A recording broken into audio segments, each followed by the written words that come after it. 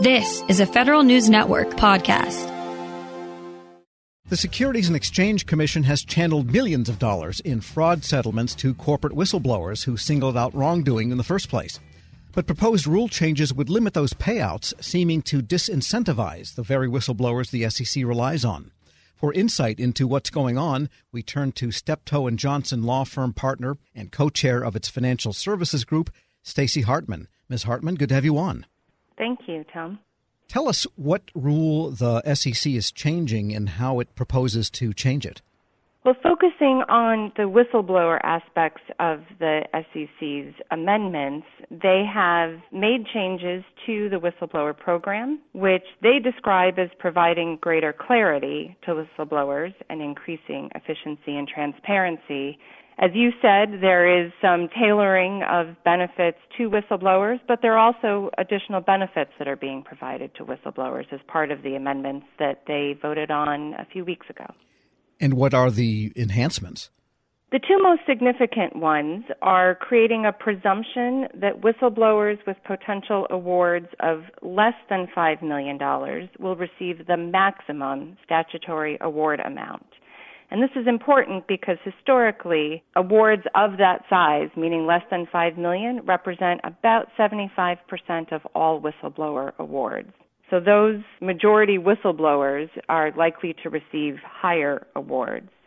They also expanded the scope of what would qualify for an award, and so now the SEC is going to include awards that are not only based on litigated cases, but also on any deferred prosecution agreements or non-prosecution agreements that were entered into with the Department of Justice, as well as a parallel action by the SEC, or even a settlement agreement that the Commission enters into outside of a judicial or administrative proceeding. That's a larger universe for whistleblowers to be qualifying for an award, and they're actually applying that retroactively, dating back to the beginning of the program after Dodd-Frank became effective. Yes, so I'm curious as to how would someone know that, well, the pond is bigger now and there's more fish and some more bigger fish. I guess in your practice, give us a sense of the types of people that can detect these things and bring them to the SEC that are inside a corporation. And how would you know? Well, you of course don't know that what you're reporting on will necessarily result in an award. I think whistleblowers often believe that they've got information that may be even more valuable than it actually is. But it is not at all uncommon that someone inside a company who's looking at financial reporting issues or dealing with accounting issues or other compliance aspects will detect wrongdoing. They should be reporting in the first instance to their own compliance program so that the company can fix whatever the results are. But if there's not a good remedial result, then they should go to the SEC. And obviously, looking at the large scope of awards that have been delivered, a number of them have. And have you noticed any qualitative or quantitative differences in the instances of whistleblower cases from privately held companies versus publicly traded companies?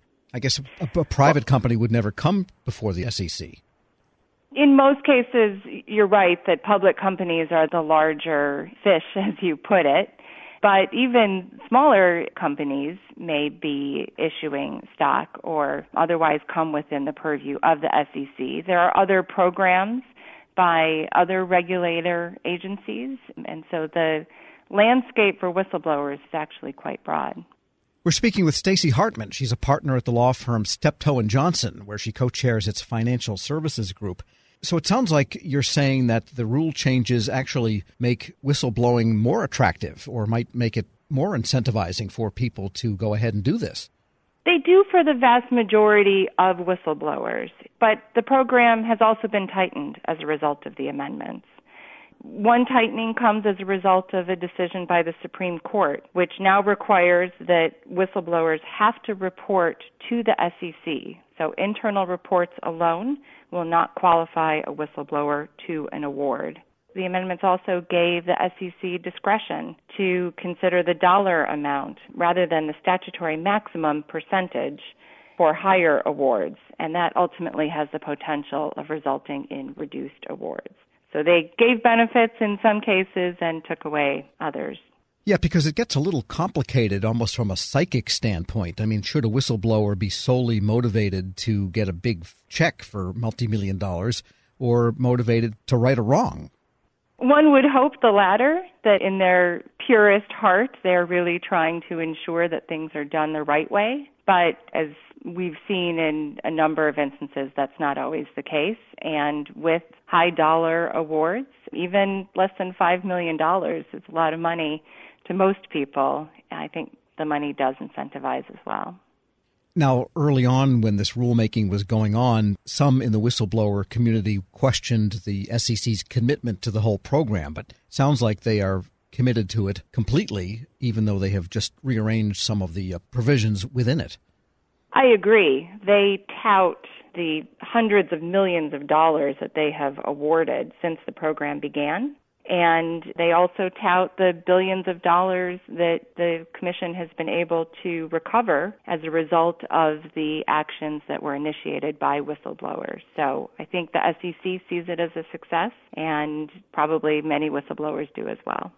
Are there any other agencies you're aware of that have a similar type of program? I mean, whistleblowing occurs across the government, but it doesn't always have the financial incentive. Is this something that could happen, say, at the Commodity Futures Trading Commission, for example? You're right, Tom. The CFTC that you just referenced, which has jurisdiction over derivatives as opposed to the SEC's jurisdiction over equities, the CFTC has a very similar whistleblower program to the SEC's. And what's interesting about this is that the CFTC is considerably smaller than the SEC. In fact, by number of employees and by budget, the CFTC is about 16% the size of the SEC. And yet the CFTC's whistleblower program has delivered awards and recovered penalties in percentages that greatly exceed that. For example, the SEC says that it has recovered $2.5 billion in penalties and sanctions as a result of matters that began with a whistleblower report. And the CFTC's comparable figures are actually 38% of that figure, about $950 million. So multiples of the comparable relative size of the CFTC to the SEC. I guess we should point out, too, that the money is not paid out of taxpayer dollars, but these are all paid by the settlements that are covered by the corporations involved, correct? Exactly right. And let me just ask you this. In your work, do you represent the companies or the whistleblowers or whichever case comes to you? Well, more often than not, I'm representing companies in their enforcement investigations before the SEC or the CFTC. I am honored and pleased to represent clients who come my way, so I can't rule anything out, but I think more often than not, I'm in the position of representing the company who's being investigated, and at times that investigation has been prompted by whistleblowers. Sure, and you probably want to sometimes say to the companies, "You dummies, why did you do this?" Well, I'll tell you, a whistleblower comes in a variety of forms, going back to your earlier comment about whether they're doing it for the money or doing it so that the company does things the right way. And even within the same person, there are the entire spectrum of motivation. So it's very important that companies take care when dealing with whistleblowers to ensure that there's no basis for a claim that they have retaliated against the whistleblower and that they are ensuring the integrity of the investigation and their response to it without affecting the whistleblower. And from your experience, what do you think we can expect as the pandemic spending, the $1 trillion that flowed out, starts to come home to roost with respect to whistleblowers? I think we're going to see and may already be seeing the results of whistleblowers making reports about misuse of PPP funds, other aspects of the CARES lending programs where either certifications have been made on false pretenses or other kinds of fraud. The Department of Justice has already begun a pretty healthy amount of prosecution against false certifications. And the SEC is also trying to attack fraud claims in connection with what we're seeing in the pandemic. In fact, they've reported that their activity so far has resulted in more than 30 trading suspensions and at least half a dozen COVID-19 related fraud cases. All right. Well, I think we can say that if people want more advice from you, they'll have to hire you. Stacey Hartman is a partner at the law firm Steptoe & Johnson and co-chair of its financial services group. Thanks so much for joining me. Thank you, Tom.